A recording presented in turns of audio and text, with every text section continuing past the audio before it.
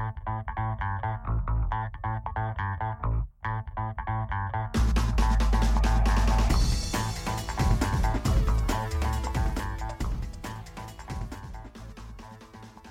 guys, Justin Rose here and welcome to the Golf Monthly Clubhouse podcast. Hello and welcome to the Clubhouse, Golf Monthly's weekly look at the various different events around the world of golf.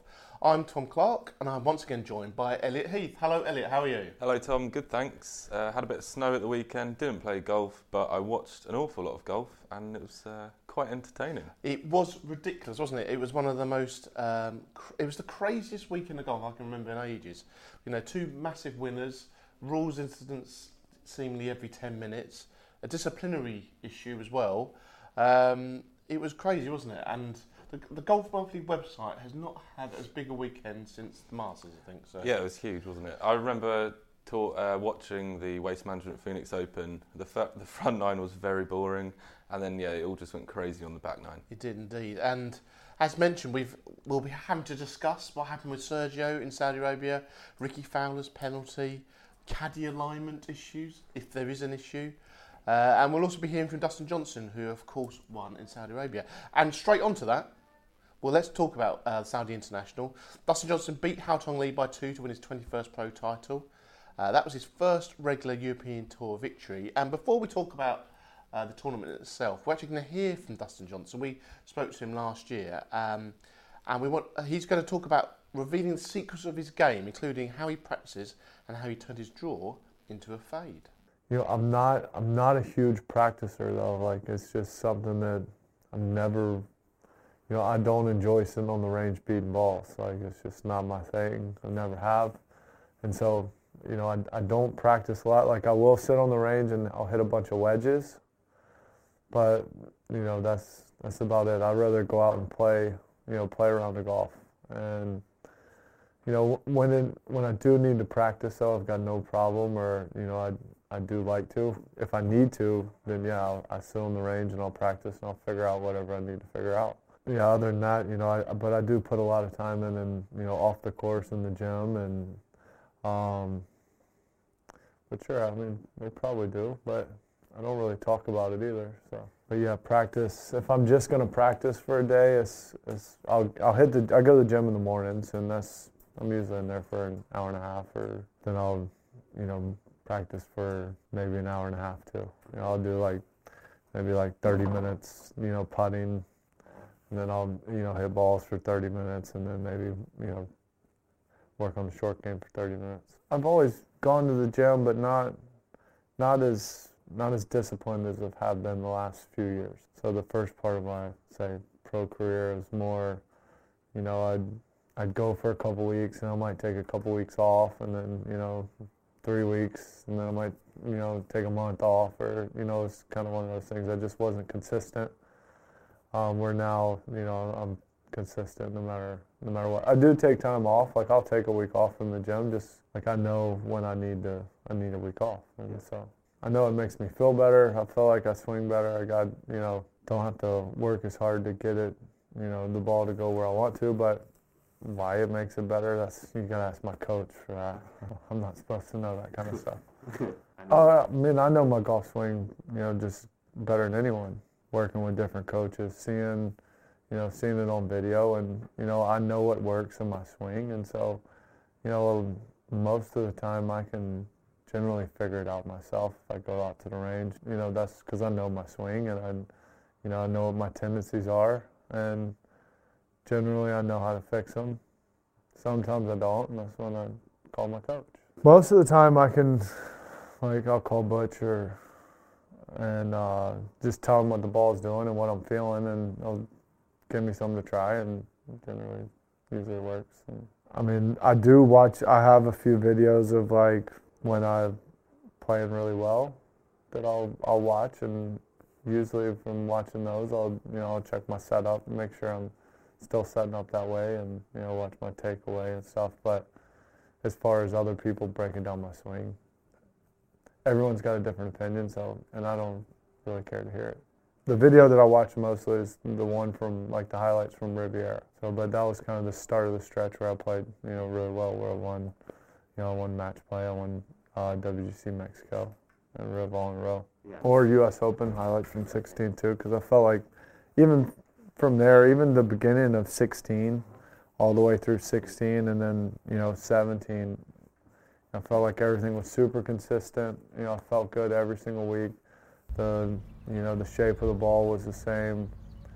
So I was just felt like I had it really dialed in for a long stretch there until I got hurt. There's still a lot of similarities in the swing. The swing hadn't really changed much, just kind of changed the shape of the ball. I used to hit a big draw, and now I move it left to right. So right when I started working with Butch, we probably worked for 5 years on hitting a cut before I'd actually hit one, considered hitting one in a tournament from the middle of the fairway. It was probably, 3 years ago, I think. 15 or the end of 15. It was during the off season. I was struggling, with the driver. I wasn't driving it how I wanted to, and I was, even my irons I was just struggling. So it was mostly with the driver. And so I was playing out at Sherwood, and I was like, all right, I'm gonna cut it today. And so I just hit cut shot all day. Shot, played well. And so the next day I went out and I was like, I'm just gonna cut it on every shot. Didn't matter what flag, what the one, I just cut every ball. And it was like 3 days in a row, and I played pretty well 3 days in a row, and ever since then I just cut it. Pretty much as simple. I mean, it's as simple as that. I just felt like I had more control. I drove it better. I was, wasn't hitting as many balls out of play. And the reason I started fading it with the driver was to get my misses tighter, because I've always been a good driver of the ball, but when I drew it, I had, I could hit one way left or way right. I still can do that, but it doesn't happen as much.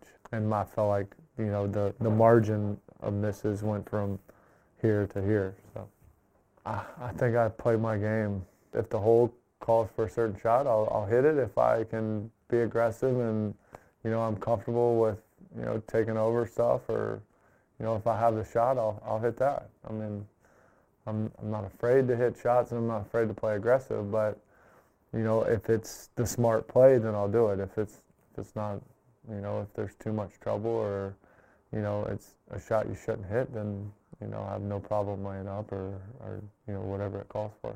Advice that I have for people, I mean, if they don't have a coach, maybe go take a lesson. Try to understand your game and your swing, and and kind of know your limits and kind of understand your tendencies, and I think that'll definitely help you get better. Well, there you go. Some really interesting insight from Dustin Johnson there. What I love about that is that Do please tell.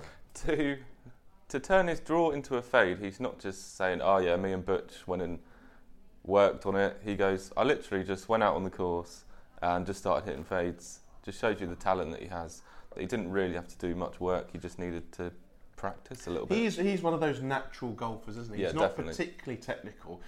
He's kind of like one of those people who say, hit this shot, and he'll do it, and you'll ask him, how did you do that? And he'll say, I don't really know. I just thought I'd do it, and I did it. Yeah, and even like where he says he doesn't practice very much, like it's the complete opposite to someone like Bryson DeChambeau, who even when he won in Dubai last week was on the range till darkness. Yeah, and I think that's a great comparison actually. One of the things that DJ's done, which has improved his game, which helped him get to world number one, is his wedge play. Everyone's been saying how much better his wedge play is. And if you see him play his wedge shots, he just goes up to there, he just gets the feel for it, has a couple of practice swings, and then gets on with it. Yeah. Whereas DeChambeau, I know he's one that we're always going to talk about. He seems to be much more scientific, of course, and methodical about it, if I can say that word. And they're two completely different players, but they both get the job done, don't they? They both get there and they can both win. I mean, it was great to see DJ playing in Saudi Arabia. He played really well, didn't he? I love how on the last hole that was 600 yards, he hit driver 8 iron to the middle of the green. Yeah. Just made an easy birdie to win. Quite scary, that, isn't yeah. it? And do we think that's going to be the springboard for more success this year? Sure, it's got to be, isn't it? Yeah, he's always up there. He was saying in there since 2016. I think he's felt like he's essentially been the best. And yeah, I think he believes that. At the moment, we don't really have a dominant world number one. No. So yeah, there's plenty of chance for him. Yeah. He always wins once to 3 or 4 times a year. And it's good to have 3 players really vying for the world number 1 spot: Koepka, Johnson, and Rose. And we're going to chat a bit more about those guys. I'm sure those names will be mentioned later on when we talk about who we think's going to really have a good chance and challenge for the majors this year. We've also asked on social media who you think is going to win, so it'd be interested to see what you guys think. But that'll be later on in the podcast. But there is one big thing that we have to talk about at the Saudi International, and that is Sergio Garcia. Sergio. I know. Sergio. Sergio was disqualified for serious misconduct. He damaged 5 greens in the 3rd round by dragging his shoes on them and making marks with the spikes and stuff, and also made a different mark with his putter. This was a day after the video that's now gone viral of him having an absolute meltdown. Attacking a bunker. And apparently he says some very bad words in Spanish there that we probably should have I can't speak Spanish, before but sending out. Well, yes, indeed, but I can't speak Spanish. I'm not sure how many people can, but he did get disqualified, and it was Rule 1.2a allows for disqualification if a player has committed serious misconduct. Now, I've never heard of this. No. I can't remember that anyone else doing it. It must have happened, I'm sure, but I can't remember it happening. And Sergio didn't really deny it. He came out and said, "I respect the decision of my disqualification. In frustration, I damaged a couple of greens for which I apologise for, and I've informed my fellow players it will never happen again." And Keith Pelly said, "The incident is over. We have dealt with it. Sergio has apologised to players, and we move on." Now, do we think that Sergio should be punished more for this? Yes. Look, I love Sergio. He's always been one of my favourite players. But what he's done there is horrendous. He's destroyed, well, not destroyed, but he's damaged 5 or 6 greens, which affects his playing partners, his competitors, and the greenkeepers. We put an article out yesterday. Some people are saying there's like a witch hunt from the media on Sergio at the moment, but I don't think there is. If you did that at your golf club in the monthly medal, you'd potentially be thrown out the club. You'd be banned for 3 competitions at least. And I think you probably wouldn't return because of the shame. Yeah, and I don't know if that's a bit harsh. No, I don't think it is. I think Sergio really has got to take a good hard look at himself in the mirror and say, what on earth are you playing at? Also, he was getting paid 500 grand to be there. Apparently. So, or $1 million, I've heard both figures. Well, he's paying a lot of money. But Sergio, I don't know what's going on with him. I mean, this is not the first time he's had disciplinary issues. No. So if we're going way back to Wentworth when he was a youngster, another shoe incident when he kicked his shoe when he slipped and the shoe went flying into the crowd. Now that was what you think. Oh, he's a young, fiery Spaniard, and everyone said, "Oh, get away with that." Then you look something like, I think it was in 2007 at Doral, he spat in the hole, which is pretty disgusting. Because how many people have got to hit the golf ball in there and pick their golf ball out of there? And then for this as well, we thought this had all been behind him when he got married and he won the Masters. And again, you can say, oh no, he's this fiery Sergio, he's temperament. He's got to grow up, hasn't he? This is just not good enough. Well, he's 39 years of age, so I don't think he's going to change. Maybe in his 50s he might mellow down a little bit, but... And the thing is, when he's this fiery person, he doesn't play very well. No. We saw this in the few years before his Masters win and before he met his wife. He was really getting frustrated, throwing his clubs at his caddy and at the bag. He has got to grow up, and it's got to stop. He's now the top. He's done so many good things. He's won the Masters, all-time European Ryder Cup points scorer, but it's just not good enough. It's quite. And sorry, I really am ranting here, but for someone he's looked up to by the youngsters in the game, and he's supposed to be growing the game, and he said that he wants to grow the game.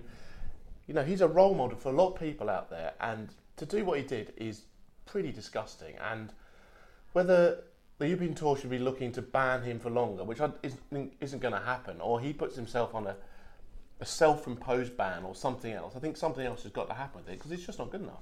He needs to go and do a week with the greenkeepers, really, doesn't he? I think that's a great idea. We spoke community service. We spoke to a couple of clubs, didn't we? And actually, that's one of the things I think I saw on social media. Actually, where someone said, actually, he should go out he should get up with the guys who actually had to put all the hard work into putting on some spectacular golf tournaments and all the hours they have to do, and realise actually how much of their work he's ruining.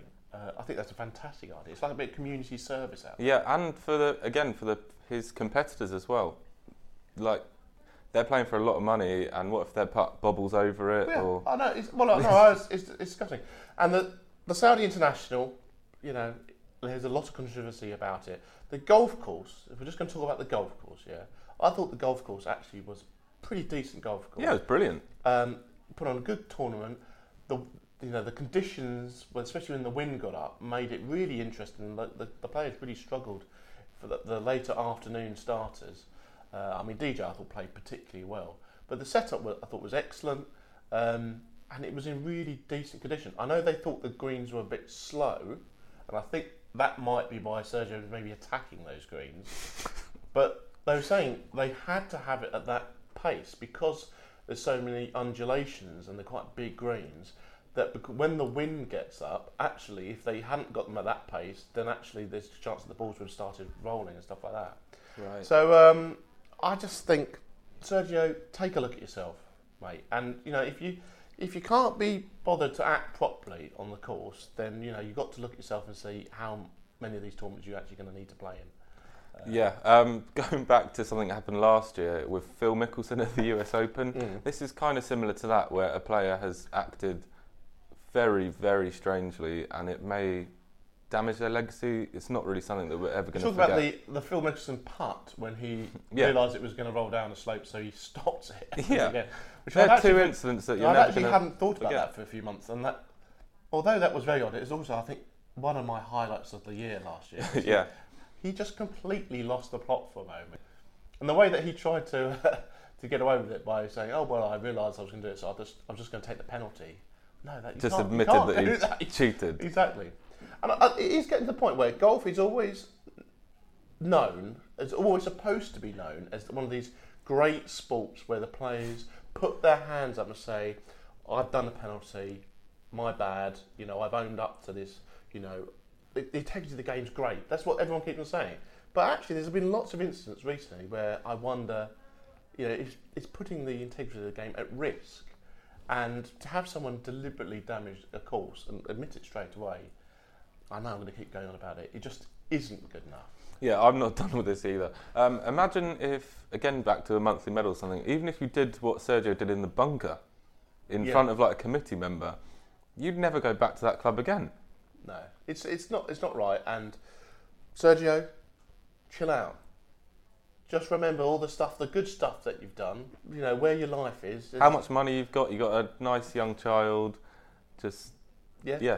It's only married, golf. Exactly. Enjoy the game again. That's what we want to see. We're going to. I think we should move on. No. I think we should move on. I'm going to move on from Sergio. Otherwise, we're going to talk about Sergio for the whole podcast. Another thing which happened on the European Tour at the back of Saudi International was that Patrick Reed was awarded honorary lifetime membership of the European Tour. And he became the fourth American to receive the accolade after Jack Nicklaus, Arnold Palmer and Tom Watson. So quite a decent four-ball to be involved with there. The reason why he was given the honorary membership was because obviously from his Masters win. Surprisingly, that there's maybe not a few other people who have been given that honour. Tiger Woods obviously hasn't, which is perhaps a bit odd. But perhaps a little bit more recent, Brooks Koepka, who was on the Challenge Tour for a while, then got up through the Challenge Tour, made it up to the European Tour, and is now a three-time major winner. Won 2 majors last year, of course. Do you think maybe Koepka should have been honoured as well? Yeah, 100%. Koepka's first, before his PGA Tour and major wins, Koepka won on the Challenge and European Tours. He won 2 majors last year, a major the year before. It seems like they give out these honorary memberships when a European Tour member wins a major. So perhaps Woods was never a European Tour member and he'll get it after retirement, like Jack Nicklaus did in 2014. But yeah, we were chatting about it yesterday. I'm not sure what it actually gives you apart from a silver membership card. Yeah. I mean, the one thing I will say with Reed, I don't think we're saying that Reed shouldn't have got it. No, good on him. Because Reed actually has been a big supporter of the European Tour, and his Masters win was very impressive. He has been playing. He's played in the Middle East a lot at the start of the season, but he's also come. I remember coming over and him playing in the match play events quite a few times. So I think Reed has been one of those Americans who has embraced the European Tour a bit more than some of the others. And he did mention that, saying how actually he likes going around the world and playing in all these different places, which obviously the European Tour now goes to all around the world. So fair play to him. So who will be that? Do you think will actually? Maybe they'll actually give him an award this year, but later on. Well, they should do. I don't know why. But going back to Reed supporting the European Tour, I remember after the Ryder Cup last year, with the whole Spieth didn't want to play with me comments. Reed didn't want to talk about those, and instead was like, "No, I'm focusing on the European Tour. I want to win the race to Dubai." So last year he really did support the tour. So yeah, good on him. Good on him indeed.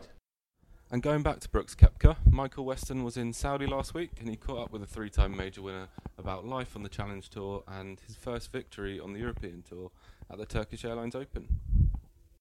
Thought we might start by taking a little bit of a trip down memory lane. Okay. So, obviously 6 years ago on the Challenge Tour, how important was it for you learning a trade on the Challenge Tour? What was that like for you? It was fun. I enjoyed it. I enjoyed playing overseas and playing the Challenge Tour. It was good. It was nice to be able to learn to be a pro. And to have a good introduction to it. And then traveling the world at 21, 22 years old is pretty sweet too. What were some of your sort of fondest memories of playing on the Challenge Tour? Just meeting a bunch of the guys. I was over here for so long. I was over here for almost 2 years, 2.5 years, and some of the guys that I've met and caddies have still my really close friends today. So it's nice to have that good foundation, and they've known me since I was nobody, and we've all had a blast. We've all had a good time and just enjoy life. Where did you base yourself when you were in Europe, or were you sort of hopping back? I just go back and forth. Yeah. Did you? Okay. Yeah, I was going back and forth. I had a buddy in Sweden.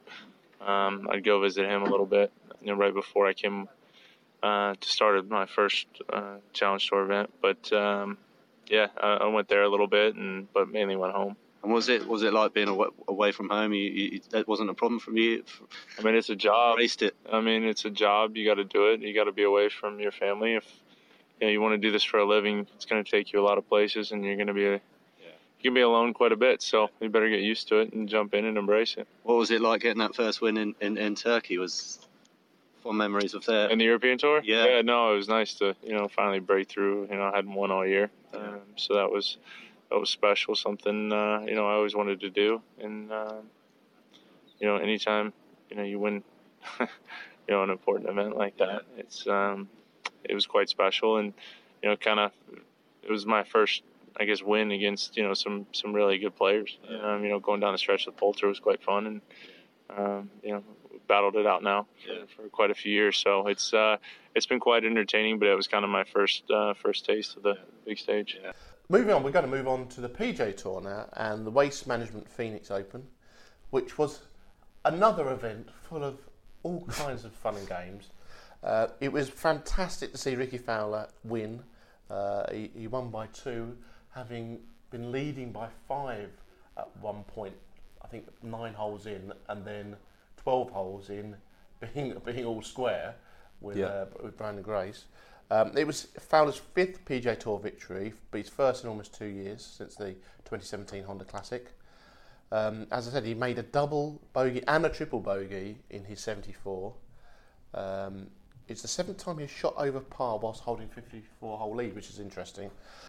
I mean, let's talk firstly about the very unfortunate penalty which led to the triple, which was on the 11th, where after taking a penalty, so he hit it into the water with his second. Third. So his third, yeah. Oh, yeah, it was a dreadful chip, wasn't it? He laid up with an iron. Sorry, he hit an iron off the tee on a 480-yard par 4. Yeah. So he was just trying to coast home. Yeah. So he hit iron off the tee, iron just short of the green. Yeah. To the screen, which has a water hazard penalty area, I think it's called now. Penalty area. At the back of it, he managed to then chip it through the green into the water hazard, then dropped the ball, went up to look at the flag and the whole situation. As he walked up to the hole, the ball then rolled back into the hazard, which means he needed to take another penalty drop. Yeah. And he then didn't. Oh, he then did actually manage to get up and down with quite a nice. Oh, it was brilliant up and A down. really big 20. But that was a very unfortunate. So he after he'd taken a penalty drop, where it seemed to be the ball seemed to have to be stationary, it then strangely rolled back in. Do we think that should be another penalty shot? No, it's a horrendous rule. People are saying that maybe he picked up the tee a bit quickly and the ball might not have been stationary, but well, it clearly was. I watched that. It was stationary. He picked the tees up.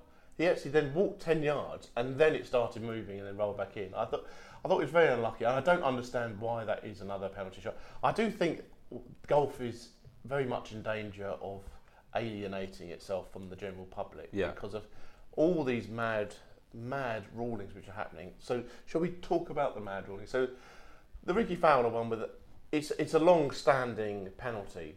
That's not a new rule. It's not a new rule, but it's I didn't know that. I didn't know it either. I thought he could just get another free drop. Yeah, I thought so as well. Just the same way that if you do a bad drop, say for example, there's one of these new drops from your knee, and you hit your foot, you can re-drop it. It's not a penalty. You can re-drop it. Again, in the same way, if you accidentally drop it from shoulder height to knee height, you just re-drop it again. It's not another penalty. Interestingly, that would not have been a penalty if it was on the green and the ball moved away after marking it. Yeah. So again, that's. I think it's one of those rules which actually, do we need it? Just place it back. I mean, if this was a club golfer, he's lost a brand new TaylorMade TP5. That's a bad enough penalty. Indeed. Or TP5X, I can't remember what ball he plays, sorry. Other golf balls are also available out there. So there's that firstly. Secondly, the dropping rule from knee height, it's not working. And I'm on a bit of a rant today. Sergio's wound me up. But the new dropping rule from knee height, it doesn't work. And I do feel that have the rule makers actually gone out and tested these rules? Because why doesn't it work? Because knee height is probably the hardest height to drop from, because you have to bend over to get to knee height. So Brandon Grace on the 17th at Phoenix, he tried to do it from knee height. There's no way he did not drop it from knee height. His knee was bent. I'm a big fan of Brandon Grace, but he should have been penalised. Yeah. There's graphics that you can't do that. You can do like a exactly. So one of the rules graphics which the RNA and USGA have released, correct, shows that what Grace did was a penalty, but he did not get penalised. And they've been so harsh on the caddy alignment stuff. Well, we're going to come on to the caddy alignment. I'm going to do the drops first. But why on earth they didn't just say you can drop it between shoulder height and knee height as long as it's not below knee height? Or what's wrong with shoulder height? Exactly. There's nothing wrong with it. People can just the whole idea of it, correct me if I'm wrong here, was to save time. I don't know if that saves time. And it doesn't. I think it was to ensure that the ball gets dropped close to the ground so it doesn't roll away. No, but that was to save time. The whole point of it was to say, instead of having to re-drop it time and time and time again, we just, one drop and you get on with it. I just find it very, very frustrating that, I just don't feel that rule makers have said, well, the first when they first announced it, you can just drop it from an inch. Yeah. Which is, again, a bit weird, because then it's like, why don't you just place it? Mark Rowe on Sky Sports Commentary actually said, why don't we just place it? And really, it's not that bad of an idea. I just don't understand what was the point of changing the rule to make it actually harder. Everyone can drop it from shoulder height. You just put your arm out and you dropped it, and you just got on with it. Now to drop it from knee height, if you haven't tried to drop a ball from exactly knee height and don't understand what I'm ranting about, go and try it. Try it in your sitting room, And firstly, it's easy to hit yourself in the foot, which we found out when we I've done that already, actually. And everyone else has been going on about that. And actually, it's very hard to get to exactly knee height. I just think it's bizarre. Moving on to the alignment issue and this joke as well. Haotong Li was penalised 2 shots the week previously in Dubai, which cost him $100,000. Yeah, which is $100,000 is a lot of money to anybody. These new rules are starting to impact people's bank accounts. Bank accounts, but it's not only that. It's not just about. I mean, Houghton Lee is a good player, and he's not going to struggle to make his card this year. But there's other guys out there who suddenly could be penalised, and it could cost them their livelihood. Like Denny McCarthy. But then it got rescinded, didn't So it? what did Denny McCarthy do? So Denny McCarthy, again, had a penalty drop, which he tried to do from knee height, which he did. And then his caddy is kind of just lurking behind him. And this is from an approach shot, this isn't from a putt. And he's suddenly saying that the caddy's lining him up. He's not lining him up in the slightest. But then, he backed off his ball and lined himself up when the caddy wasn't even in the shot, and he got a 2-shot penalty, which then got rescinded, and the RNA and the USGA are saying that clarity is now needed on this rule. You're not joking. It's a bit of a mess. It's an absolute disgrace, because these rules were supposed to make the game simpler. They were supposed to make the game quicker, and they're not. It's great for us to talk about and to create web posts about, and people love clicking on them. It's fantastic. As I said, the website's never had so much traffic with all this controversy. But what are the RNA and the USJ playing at? Do they not go out and test these things? Do they not think about what could potentially be the issue here? I find it very, very frustrating, and it just makes golf seem a bit laughable to me. It does. You're mainly a cricket fan, aren't you? And a cricket player. I am. I do play a bit of cricket. Yeah. And not from the outside looking in, it must look very silly. Cricket's got loads of odd laws, not rules, laws. Didn't know that. Well, you do now. As well, but they don't start suddenly just changing them. And I understand. I think the heart's in the right place by changing some of these rules. People didn't like seeing caddies line up players for every putt. Everyone thought it was wrong. But why they've had to make such a rigid rule, saying you line up, or even if you stand away, you get penalised. I just find it very, very frustrating. And ironically, it was essentially brought in to police the women's game, but it's been a major controversy on the men's game on the European and PGA Tours. Yeah, and I just think that they need to be more flexible with this. They need to be flexible with all the rules, really, because there's been some. I mean, Justin Thomas was also another one who could have been penalised. I didn't see that, but I saw that he tweeted to the USGA. Yeah, more or less. Well, his caddy was hanging around behind him, as they do. It's their job. He's going to get to the point where the caddies aren't going to be able to get within 10 yards of the shot. Yeah, they're going to be scared. They are allowed to look and go, aim for that target over there, and that's your yardage. I think the putt's coming off the right there. They aren't allowed to do that, and unless you just want to say the caddies can't talk to the players, I just get very frustrated with it all, as you can probably hear. Anyway, back to Ricky Fowler. Thank God that it wasn't Sergio Garcia who got that ruling with the ball rolling back. Well, I know. Well, Sergio, I don't know what would have done. He would have thrown his caddy in after it, probably. So yeah, again, props to Ricky for remaining calm. Ricky was fantastic, wasn't he? You mentioned the word role model earlier about Sergio, and Ricky is definitely a role model. I agree. He really interacts with the crowd. He's someone who is really looked up to by youngsters in the game, isn't he? And do you know what? I think that's one of the unsung heroes from Sunday. That Ricky Fowler shot over par again, but he managed to get the job done. I think that's going to really give him a lot of success this year, I have a feeling. But I really think that Justin Thomas, who played in his 3-ball with him, again, didn't play very well, but I really think that Justin Thomas helped Ricky Fowler get over the line. Obviously, they're good mates, and he seemed to just be keeping him calm, chatting away to him, which he didn't have to do. But obviously, they're Ryder Cup teammates. I think they're mates off the course as well, and I think he managed to keep him positive, because after after that ruling and suddenly losing a 5-shot lead to being all square, he could easily have just lost the plot completely, couldn't he? Yeah. Really, I was a little bit disappointed in Brandon Grace. He didn't birdie the par 5 15th, and he bogeyed the 17th. The course was playing pretty tricky, wasn't it? But I think there's other people. Like Kuchar was there. I tipped him. He's won twice already this year, and he played pretty poorly. On that front line, Kuchar and Thomas and Ricky as well, they were useless. Well, you look at that. You got Fowler, Justin Thomas, Matt Kuchar. I think they stood on the 16th tee, and they were 10 over par as a 3-ball, which is incredible. Yeah. I know the course was playing harder than usual, and there was a bit of rain, and it meant that they do have slightly thicker rough around there than some places in America, and it was getting particularly sticky. But that's a course where Phil Mickelson seems to shoot 60 at least once a year. So it was odd that Kuchar and Thomas didn't take advantage of Fowler's bogeys early on. Yeah, I think Fowler got quite lucky there because I really did think Grace would birdie 15 and 17. And Fowler is going to be someone else that we're going to be chatting about, I'm sure, later on when we look at who's got a chance to win the majors Really? this year.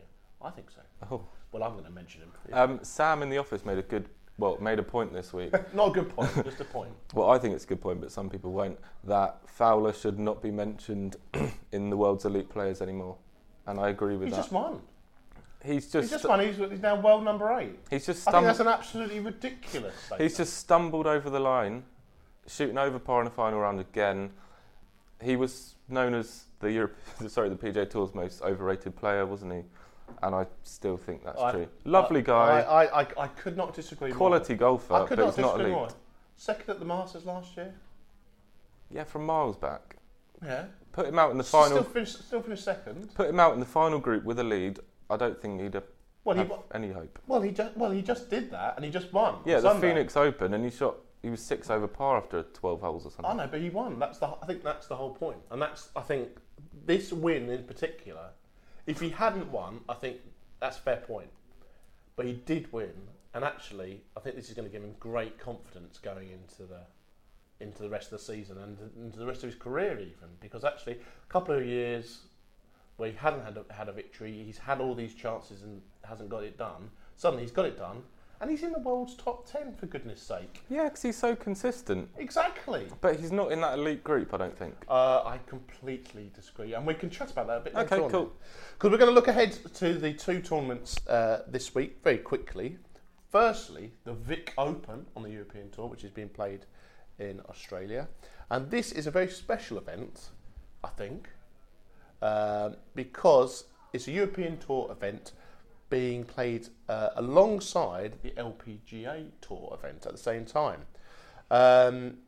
So the men and the women are playing over the same 2 courses for the first few days, and then on the Sunday, I think it's just on the Sunday, they then play alternate tee times. So it'll be the top 35 for the men's and the top 35 for the women's. They play alternate tee times, and 2 tournaments will conclude at pretty much the same time on Sunday, which I think is a really good idea. They share the prize pool as well. They should share obviously the TV coverage. I think it's a really, really decent idea and a chance for the women's game to get a bit more coverage. However, unfortunately, there doesn't seem to be that many of the world's best women's players actually turning up to play. No, it's great for us in the UK with Georgia Hall and Charlie Hull playing, but from the world's top 50, only 4 are playing. It's the smallest purse on the LPGA Tour this year, after the Ladies European Tour got dropped, who had this event the last 2 years. And it's also a very small purse for the men as well. It's at around about 835,000 each for the men and women, which for the LPGA and European Tours is quite insignificant. So do we think it's the money? But do we not think that actually the ladies pros who are not turning up are actually missing out on a trick here? Because this is a chance for the game to get a bit more coverage. Definitely. And if the players are moaning about the size of the prize pools, which we have had a bit of that already this year, there was 2 tournaments. Was it in Abu Dhabi? Yep. So the women's tour were playing the week before for $390,000. Yeah. Whilst the men were playing for $7 million. Exactly. So there's a huge disparity there between 2 tournaments played a week apart in the same part of the world. Whereas here's a chance, playing on the same course alongside your fellow male professionals, we'd had the big names there. The chances are that there'd be more of these events potentially popping up, and then a chance for more sponsors, and a chance for more money to be then played for. I think fair play to Georgia Hall and Charlie Hull, because they're trekking over to Australia, and I feel one of those guys might actually win. So.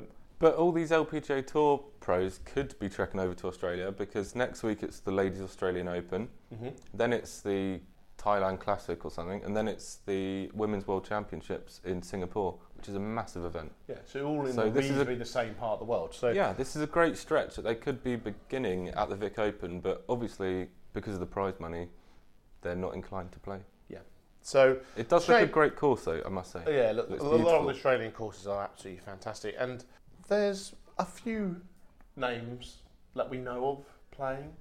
Should I say my betting tips now? Yeah, go for it. Guess who I've gone for firstly? Scott Hend. I have gone for Scott Hend first up. Good ball striker. Absolutely incredible ball striker. For those of you who follow my betting tips will know that Scott Hend is a huge favourite of mine. Whenever I get a chance to pick him, I always do. I don't know why he's a huge favourite of mine. It just always seems to happen. But he's had a couple of top tens this year already in Hong Kong, and also last week in Saudi I didn't know Arabia. There you go, under the radar. And this is a good little stat for you. So I don't know if you've seen on the news, but there's a place in Queensland called Townsville which has had some horrendous flooding there. They had to open a dam, and it's been horrendous. There's been some deaths and all that stuff. And that is where Scott Hend was born. That's where he grew up. And I think he's going to be inspired to try and inspire the guys who are going through all kinds of trouble in his hometown in Australia. I'm really bigging this up, aren't I? I remember he won an event on the European Tour a couple of years ago, and you've pretty much backed him ever since, and he hasn't won since then. So it's been a long time. He has won. He's won a few times. Maybe on the Asian Tour. He was the Asian Tour Order Merit winner 2 years ago. Yeah, that was when he was winning. He's decent, but at longish odds, he's always a good each way bet, and he's 35 to 1 this week. Obviously, he's Australian. They're playing Australia. As I said, I think he's not only going to be playing for himself this week. I do think he's also going to be playing for the rest of the people from where he grew up. So 35 to 1. He's an inspiring tip, and I hope he does do well this week. And then the other pick I go for is Aaron Rai, who won the Hong Kong Open a couple of months ago. He's playing pretty solid golf, and in the field which is on show this week, he's probably one of those guys who's in as good a form as anybody else. He had a pretty decent Middle East swing where he had made 3 cuts, a couple of 20s and a finish in the 30s as well. So he's 22 to 1, which I think is pretty decent odds. I've got a couple of tips for you as well, actually. Oh, hello. I've got. Are you jumping in here? You trying to take my tips to job? All right, I've got to say this correctly. Jazz Janawatanond. Yeah. He won the recent Singapore Open. And then he's I think second favourite. Oh, is he? There was a guy who finished tied 6th at the Saudi Ryan Fox. The Kiwi. He's also second favourite. Oh, is he? I've actually got it written down in front of me. So if you I like those guys. Ryan Fox hits it an awfully long way, doesn't he? I don't think that's going to help him this week. It's quite a short and tight course, with lots of native Australian shrubbery. Indeed. Lining the fairway. Have you ever been to Australia? No, I'd love to, though. Exactly, I've been a few times. It's lovely. That's why I actually think, having said that, Rai, not particularly long hitter. I think the Hong Kong, the course that you won in Hong Kong, similar. It doesn't really help the bigger hitters, more of a plotter. Well, there's a pick there that I assume you're not revealing on the podcast who looks quite good odds there. Well, now you've said it, we're going to have to reveal as well. As ever, are we? If you do want to, as ever, if you want to see all the betting tips, do Google golf betting tips, and you'll find the Golf Monthly tips in front of you. But the one that I haven't mentioned, which I can mention now because you've given it away, is Marcus Fraser. Is that who you're mentioning? Yeah. He is very good on home soil, and again, he's not particularly long hitter, but he's really good at plotting his way around it. He was 4th at the Australian Open, which was only about a month ago, or something like that, and he's also 10th at the Alfred Dunhill Links Championship in October as well. So he's playing pretty decent. Yeah, good experience. If anyone's player. going to be good in Australia, he's one of the guys to really look at. And he is 66 to 1, so really decent odds. Thanks for giving that away. I've got to come up with another one now. Well, and for the women's tournament, which we should just touch on, I do think Georgia Hall is going to have a chance. She's ranked number 8 in the world, for those that don't know. She's only played once this year. It is tricky to get a start. That many starts, obviously, as we've mentioned on the Women's Tour. But she had top 10 finish, and she's actually only played 6 times since she won the Open, which I didn't realise. She also won the Vic Open in 2016. Well, there you go, stat. But of the 6 events that she has played since her Open victory, she's finished top 10 3 times. So if you can find a bookmaker who's running a book on the women's event, which I am actually struggling to find at the moment, Georgia Hall will be one of the favourites, no doubt, but I reckon that she's got a really good chance of winning out. Yeah, Charlie Hull as well won her last start in Abu Dhabi at the Fatima Bint Mubarak Ladies Open. Indeed. So a really good English field for the women's event. Fingers crossed that those girls. They're two of our biggest stars, aren't they? As well as Mel Reid. Yeah, indeed. Moving on, PJ Tour. It's the Pebble Beach Pro-Am, which is always good fun. Finally. Oh no, sorry, we've got the Genesis Open, haven't we? But I'm really looking forward to that Florida swing. Staying up late. Pebble Beach is not in Florida, you know that. It's on the other coast. Yeah, I'm looking forward to the Florida swing. Okay, good. Luckily, the Phoenix Open was on a little bit earlier because of the Super Bowl. Indeed. I always enjoy that. But yeah, this is going to be a late one on Sunday. It is, but it's an important event, probably more so this year because the US Open is being played at Pebble Beach. Yeah. So this is a good chance for people who haven't maybe played that many times at Pebble to get a bit more course knowledge. Obviously, the setup's a little bit different to what the US Open setup will be, and they don't just play at Pebble Beach; they play at 2 other courses as well: Spyglass Hill and Monterey Peninsula Country Club. So it's a good chance for some big names to get some US Open practice. And I was surprised there wasn't more big names actually playing this week. There is a couple. Dustin Johnson's playing and Jason Day's playing. I think it's quite a good field. You got Jordan Spieth, Adam Scott, Paul Casey, Matt Fitzpatrick. Yeah, I know, but it's not all top 10 names, are they? So I was surprised that there wasn't a few other big names. Last year, Ted Potter Jr. won, he was about 250 to 1, and he held off. Who was finished second? Dustin Johnson, Mickelson, Day, and Ches Reavie. So he did very well to hold off those guys to win. Also, Ho Sung Choi is playing. Now, if you don't know who Ho Sung Choi is, he's the guy with the mad swing. The fisherman's swing, they say. Fisherman's swing is, if some people call it. And he's had a sponsored invitation, and you're going to see an awful lot of videos of him on social media with his mad swing. So something to look forward to. Also, of course, there's not only the professionals playing, there's also their Pro-Am partners. Oh, this just ruins it for me.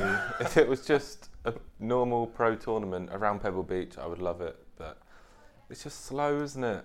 It can be a bit And they're slow. all American celebrities that I'd never heard of. It's great to see Bill Murray out there.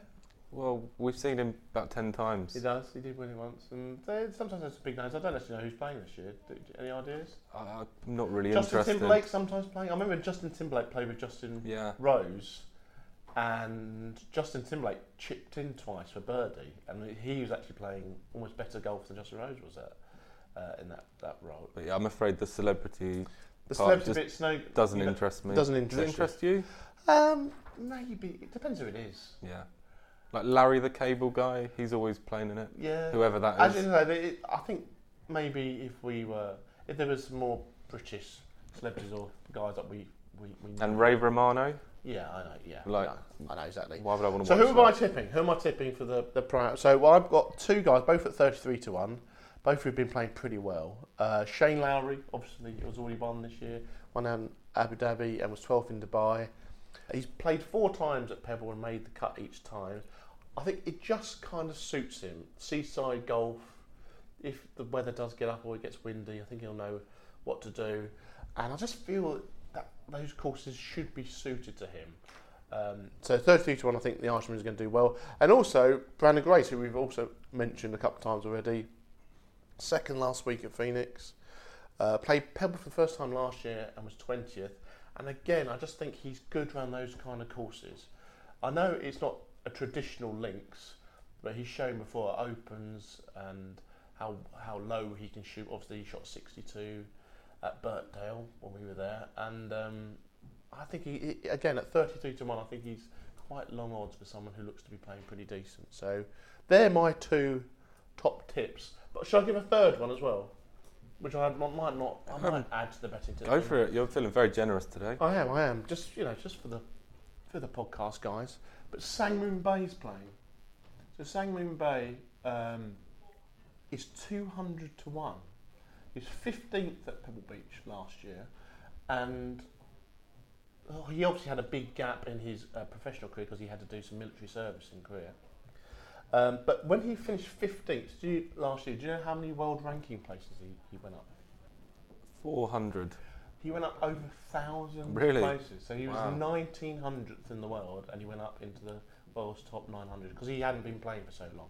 Yeah. He's someone at 200-1, been playing quietly solid as well.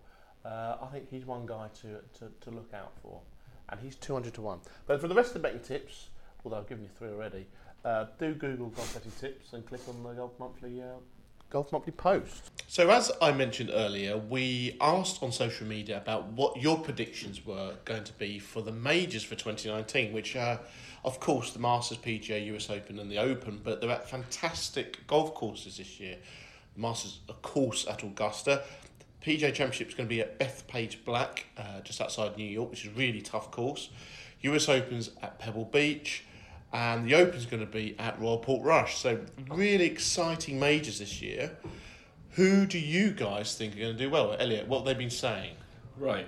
So we've got a lot of the names you would expect. We've got a lot of Tommy Fleetwoods, lots of Ricky Fowlers, Rory McIlroy, Ollie Cole on Facebook, Bryson for the Masters, Tommy for the Open, Ricky for the US Open, Tiger for the PGA. David Reed says Rose for the Masters. I think that's quite a good shout. Rose at the Masters. So let's take a couple of them first off. Elliot, who do you think is going to do well at the Masters? Right, well, I've actually made my predictions for the year. Indeed, that's why I'm asking you. I'm going for Tiger Woods at the Masters. Tiger Woods at the Masters. I would say the favourites, as we said last week, would be Bryson DeChambeau and I'm Justin crossing my Rose. arms. People can't see this, but I've crossed my arms after you've said Tiger Woods for the Masters. Yeah, Tiger knows that place better than anyone that currently still plays golf. And yeah, he showed last year that he's back. He's still the best player in the world. Don't be intimidated by me staring at you, Elliot. But do you not think Tiger's going to win the Tiger's Masters? got a great chance. I don't think he's going to win it. He's always got a good chance around Augusta. He plays really well.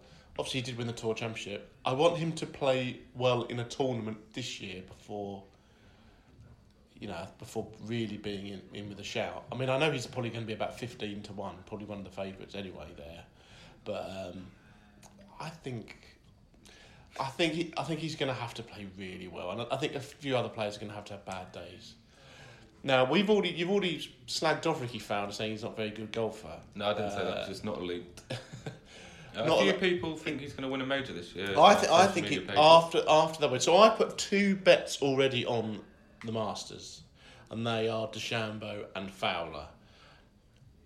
Mainly because they both won this year already, and usually people who do well at Augusta have been already having a good year.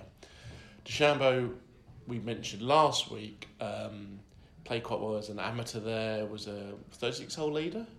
Yeah. 35-hole leader, and then had a shocker on the 36th hole. So I think he could do very well, plot his way around there. But Fowler's second at the Masters last year.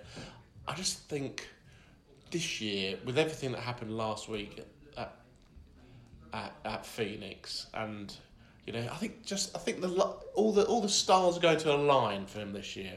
I think he's going to have a cracking year. Everyone had a bit of a go at him last year, saying, "Oh, as probably on the back of your comments, that you don't think he's an elite golfer anymore." Because everybody else won, didn't they? Every other big name won. Even Tiger won the Tour Championship. Ricky was the one that was supposed to win, but he didn't. He had probably quite a disappointing year. But this year he's changed golf ball, and he just seems to be in a good place. Unlike Sergio, who seems to be getting angrier and angrier, Ricky just seems to be nice and chilled. Life seems to be in a good place. Major for Ricky this year. Maybe it won't be the Masters, maybe something else. But I think Ricky's going to win a major this year. Sean Houseworth on Instagram agrees with you. He says Ricky at the Masters as well. A shout out to D Waterfirth on Instagram. Yo. Who do you think he's backing for the Open? Tom Watson? Almost as surprising as that. Richard Sterney. Wow. That is out there. I mean, he'd probably be a couple of 100 to 1. Fair play. I mean, has Sterney even qualified for the Open? I don't think so. Bubenhofer23 on Instagram says Tiger. So you're going Tiger Slam. Yeah, get him up to He's 18 even more majors. optimistic about Tiger than you. Almost impossible. But for this year, I'm going for 4 Americans. Come then. Who are they? Tiger at the Masters, Patrick Reed at Bethpage, where he won the Barclays in 2016. Same Reed for US. Sorry, so it's PJ, not. Oh, sorry, PJ. Yeah. Yeah. So that's a good shout. Thank you. That is a good shout, and that you've actually unlike Tiger, which you've just led with your heart. Reed, you've actually gone with your head there, saying, "Well, who's actually won there before? Who's done well there before?" Well done. Well, Tiger's won the Masters 4 times, and he's got 4 tournaments left, something like that, before the Masters to get his game in shape. Now he's healthy. I think that's quite a good chance. I've gone for DeChambeau at Pebble at the US Open and Xander Schauffele at Portrush in the Open. Crikey! So an American whitewash this year. Wow. I mean, that's. What about you? You shocked me with several. Wow. Okay. Well, DeChambeau. I think DeChambeau. I know I've just said that DeChambeau. I bet on him to win the Masters. I think Fowler for the Masters. DeChambeau for the PGA. Johnson for the US Open. Incredible record at Pebble Beach. Should have won the US Open. The last time it was there when McDowell won, but he blew up. And then for the Open, I think it's going to be someone from the United Kingdom or Ireland. So I think Justin Rose. Oh, interesting. Although I would love to see Rory Bennett there. Christian Sarginson on Twitter says, I'll be betting on Rose for all of them. Other possibilities, Masters, Fleetwood, PGA, DJ, US Open, Tiger. It's Pebble after all. Mm-hmm. And the Open... Tiger has got... That's a good point. Tiger broke all kinds of records in 2000 at Pebble where he won by 15 shots or whatever it was. Obviously, that's quite a long time ago now. And who else did he say? He's saying Hao Tong Lee for the Open, but would Hao Tong Lee, I think that is a cracking shout. Yeah. Because Lee's been playing really well. Second last week, should have been second the week before, except for that penalty. He finished top 5 at Birkdale, I think. He might have even finished third. Or something like that. He shot 63 in the final round and suddenly shot up the leaderboard. I think that's a good shout. He plays well on links courses. John Stewart saying, boring pick, but McIlroy for the Open. He must have a great chance. Royal Portrush. Needs to peak at the right time, and I reckon he'll be hitting form in time for the Open. So, if we talk about those golf courses, Bethpage Black, where you say we're playing the PGA, that is a very hard course. It's famously had that sign on the first tee which says this course is only for very good golfers. If you're not a very good golfer, don't bother playing. So, it was saying I shouldn't play it. You read my eyes there, didn't you? Well, no, it's clear, and it is very much a US Open style course. Does that benefit Justin Rose? I think so. A ball striker? Yeah, I think so. Rose is Rose, world number one, if he's still world number one when Masters come around. World number ones haven't done particularly well at Augusta. They usually come under too much pressure, it seems to be. Or if you're Dustin Johnson, you fall down some stairs the night before.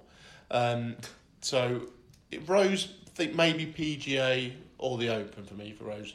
But I think, Rose definitely at Bethpage. Who did I say was going to win? DeChambeau. Did I say DeChambeau? I might change that to Rose. Actually. What about Rory at Augusta? Can he complete the career Grand Slam? He's always got again, I think he's under the pressure of it. Every year, he goes, is it this time for him to complete the Grand Slam? And I think it just puts him under so much pressure. He was very close last year. He was out in the final group. Missed a tiddle of an eagle putt early on, and if he'd hold that, he probably would have really pushed away. But it just didn't happen last year, and it just seems that in the fourth round at Augusta, when he's in position, he just can't seem to get it done. It's not just Augusta that he's had that problem. We're saying Ricky Fowler's had a struggle getting over the line in tournaments. I think Rory's had worse issues than that. Yeah, really. it wasn't just his putting, was it? It was everything. He nearly hit out of bounds for first. Yep. Um, He hit it so far right on the first. well, you were there, weren't you? Well, I was there, and then I played it the next day. Oh. Again, I've got that in. And to hit it where he hit it is ridiculous. He more or less nearly missed the ball. He must have been very, very, very nervous, as you understand. Yeah.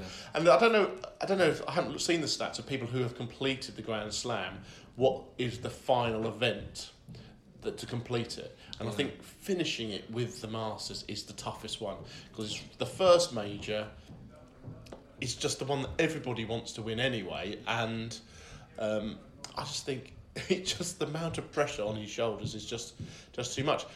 At the moment, I feel like he's coming a little bit under the radar, maybe. Possibly. Because some other players are playing so well. There's those Koepka, Johnson, Rhodes playing so well.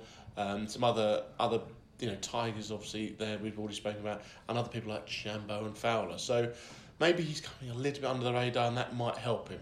I'd love to see Roy win the Masters. Yeah, he would be my number one pick, even above Tiger. Really? Yeah. Oh, controversial.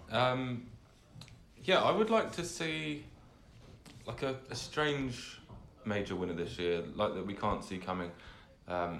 It'd be great to see Ian Poulter or Westwood win a major in their 40s. Their last hurrah. Westwood is playing. They're both playing well, actually, aren't they? They're both playing as well as they have done for a few years. Or even sticking to the English theme, Fleetwood. A lot of people are backing him, or Tyrrell Hatton. Yeah, those guys have got a chance if they have a very, very good week. Poulter, I always think Poulter's got a good chance at the Open if conditions are tricky. Yeah, he's one of those guys who grits it out. I always think if it's absolute birdie fest, I think he always struggles to keep up with all the really big hitting, low scoring players. But it'd be nice to see maybe not, even if they don't win, one of them had to have a run at it. You know, be up there on Sunday afternoon, Sunday evening, in with a shout. That would be great, and people over here obviously would go mad for that. Any other outside chances? I know you've gone for Schauffele there already. Yeah, I love Schauffele's game. Here's a name for you, Tony Finau. Had a good Ryder Cup. Hasn't done anything pretty much so far this year. No, he doesn't excite me. He didn't quite have the amateur career, I don't think. Well, you don't have to have a good amateur career to win majors, though, do you? He came up through the mini tours as well. I don't know. I think a major is a massive ask. Yeah, I mean, he finished top 10 at Augusta last year with a dislocated ankle at some point. That was a story. Exactly, that was mad. Weak, wasn't it? So I think he's always in with a shout. Depends if he gets his game going over the next month or so. And there is one name that nobody has said, I don't think, that you've mentioned. Is it Jordan Spieth? Yes, can also complete the career Grand Slam by winning the PGA, which would be the second major this year. I don't see that happening. Don't know. It's been a bit odd, bit inside information. When we were over at PGA Merchandise Show a couple of weeks ago, who was it? Bob Vokey. No, Scotty Cameron. Scotty Cameron, that was it. Got to get my people wrong. Scotty Cameron. We spoke to Scotty Cameron over there, and he said that Jordan Spieth had gone to see him, and then they worked. They looked at his putting and realised he was maybe struggling with his alignment a little bit. So they sorted him out. He went out and played 9 holes, and he shot 29 over those 9 holes, which shows his game is suddenly looking, maybe it's back in contention. And then 2 weeks ago, where was he playing 2 weeks ago? He was second in putting. At the Farmers? Yeah, at the Farmers he was suddenly second in putting. Oh, that's good. That week. So I think Spieth just quietly, his game's coming back together, and he always seems to do well at Augusta, doesn't he? Yeah. He's talking to people who've got good records around there, he's probably got one of the best records ever there, and he could have won it last year.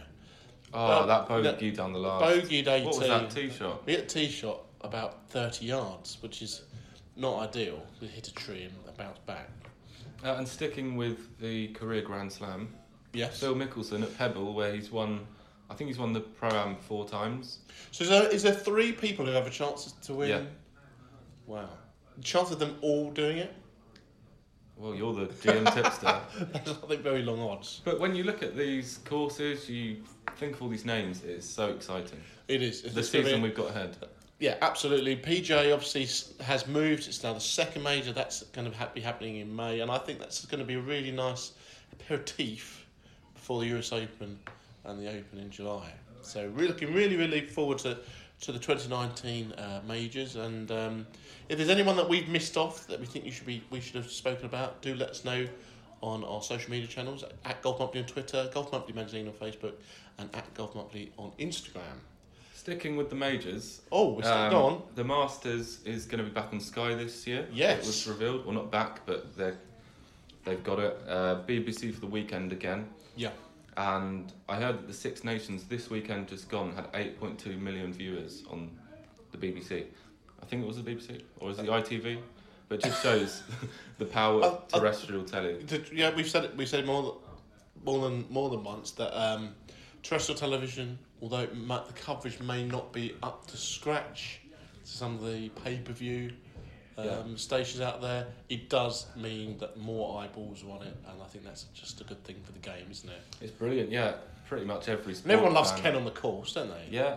But He's always charting around the place, showing, giving some good insight, which I think people some enjoy. rubber ducks. I was going to say rubber ducks. Yeah. Rubber ducks. But yeah, every sports fan will watch the Masters on the BBC if they're not. It's always our biggest weekend on the website, isn't it? So every year. So really look forward. It's not far. No, not at all. It's a couple of months. So moving on, it is that time of the week again where we have the quiz. Sam has been very happy and provided us with some more quiz questions. Don't look at the quiz questions, Elliot. I saw that trying to cheat. You're one to talk about cheating. I know exactly. There's a few rumours that I cheated last week, even though I lost. So if I'm going to cheat, I've got to do it better. So the score's 3-1, is it? 3-1 to you. Yeah, from 4 podcasts. Exactly. Yeah, work that out. So 10 questions. Play along at home. Oh, question 1. 2. Don't look at question 2. Look at question 1. Right. There we go. Question 1. Dustin Johnson won the inaugural Saudi International Tournament last weekend. But can you tell me how many official European Tour wins he has had? Does he mean regular? I don't know. I think he means regular. Yeah. Okay. Should we say regular? Regular, If it's yeah. regular, I know the answer, but we've already said that. Question 2. Just what is Johnson's middle name? I think they were talking about this on the commentary. But if they were, I can't remember. Do you know, I've got a feeling I might know that. Of course you have. Probably don't. Oh dear. Okay. Question 3. So the question 2 was, what is Dustin Johnson's middle name? Question 3. The 5th hole at Augusta was lengthened recently. What is the new yardage of the hole? You should know this because you I played know. it last year. I know, but this is this year.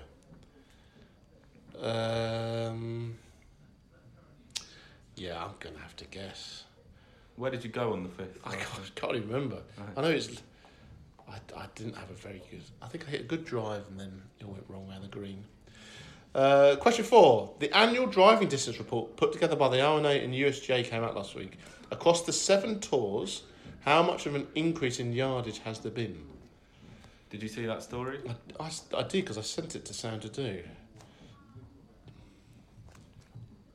Yeah, I think it's... Yeah. I'm not going to say anything. Do you know the answer? I think so. Oh, okay, that's boring. Question 5. Donald Trump tweeted about playing golf with Tiger Woods recently. What did the president say Tiger shot? Did you see this tweet? I did. I did see it, but I can't remember him saying that Tiger shot anything. Amongst that score, he also said Woods will be back winning majors again soon. Yeah, and Donald Trump knows his golf, doesn't he? Anyway, question 6. Ricky Fowler won his 5th PGA Tour title at the Weights Manager at Phoenix Open. But what was his last official PGA Tour win before that? I think we said this earlier. Yeah. Okay, question 7. Including a double and a triple bogey, what did he shoot in the final round? Oh, we've discussed that as well. I think I know that. Question 8. The AT&T Pebble Beach program takes place at 3 courses. Pebble Beach and Spyglass Hill at 2. Name the 3rd course. We've also said this. I even asked you what it was. Yeah, I wish I didn't say that now. Question 9. Texas Tech senior Hurley Long broke the Pebble Beach course record in 2017. What did he shoot? Wow. Do Do you even know the par? Okay. I've got several guesses here.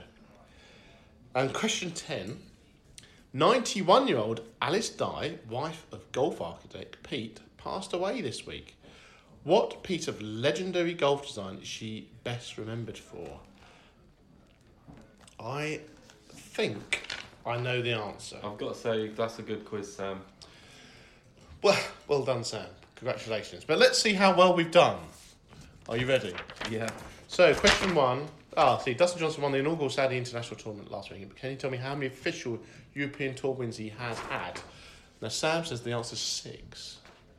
So he's counted WGCs and majors. What did you write? I wrote 1. Yeah, so we're both wrong. Yeah. Good. We're both wrong. We'll just say we're both wrong there because don't know. You just ticked it. Incredible. Question 2. What is Johnson's middle name? What did you write? I put Hunter. I put Andrew. It's Hunter. Oh. I wonder if you and Sam are No. getting together. No collusion. Question 3. How long's the new 5th? The 5th hole of Augusta was Lytton for Felicity. What is the new yardage? I put 499. 495. It's 495. Brilliant. It's going very well. The annual drive distance report put together by the RNA and USGA came out last week. Across the 7 tours, how much of an increase in yardage has there been? 1.7 yards. I put 1.6 yards. What was the answer? It's 1.7 yards. Oh. Unlucky, that's a good effort. Yeah. I might give myself half a point for that. Yeah, I'll give you half a point. Well, thanks, because you know I'm not going to beat you. So, question 5. Donald Trump tweeted about playing golf with Tiger Woods recently. What did the president say Tiger shot? I put 68. It was 64, I believe. 64, yeah, brilliant. Question 6. Ricky Fowler won his 5th PGA Tour title at the Waste Management Phoenix Open. But what was his last official PGA Tour win before that? It was the Honda Classic 2017. Yeah, got that. I have got a point, thank goodness for that. Is that your first point? Yes, thank you. Including a double and a triple, what did Fowler shoot in the final round? 74, 2 over. Yes, 2 points. The AT&T Pebble Beach program takes place at 3 courses. Pebble Beach, Spyglass Hill are 2. Name the third course. Monterey Peninsula. Country course. Country bracket Club. Shore course. So it's Country Club, yes. But Monterey Peninsula, that's a point. Question 9. Texas Tech senior Hurley Long broke the Pebble Beach course record in 2017. What did he shoot? I went for 61. Of course you did. Is that right? Yes. Oh, and I went for 60. I had been 1 out on 3 questions. I was kind of pretty much. bluffing you there. I knew the par was 72, so I thought 60 round Pebble, 12 under. That's quite good.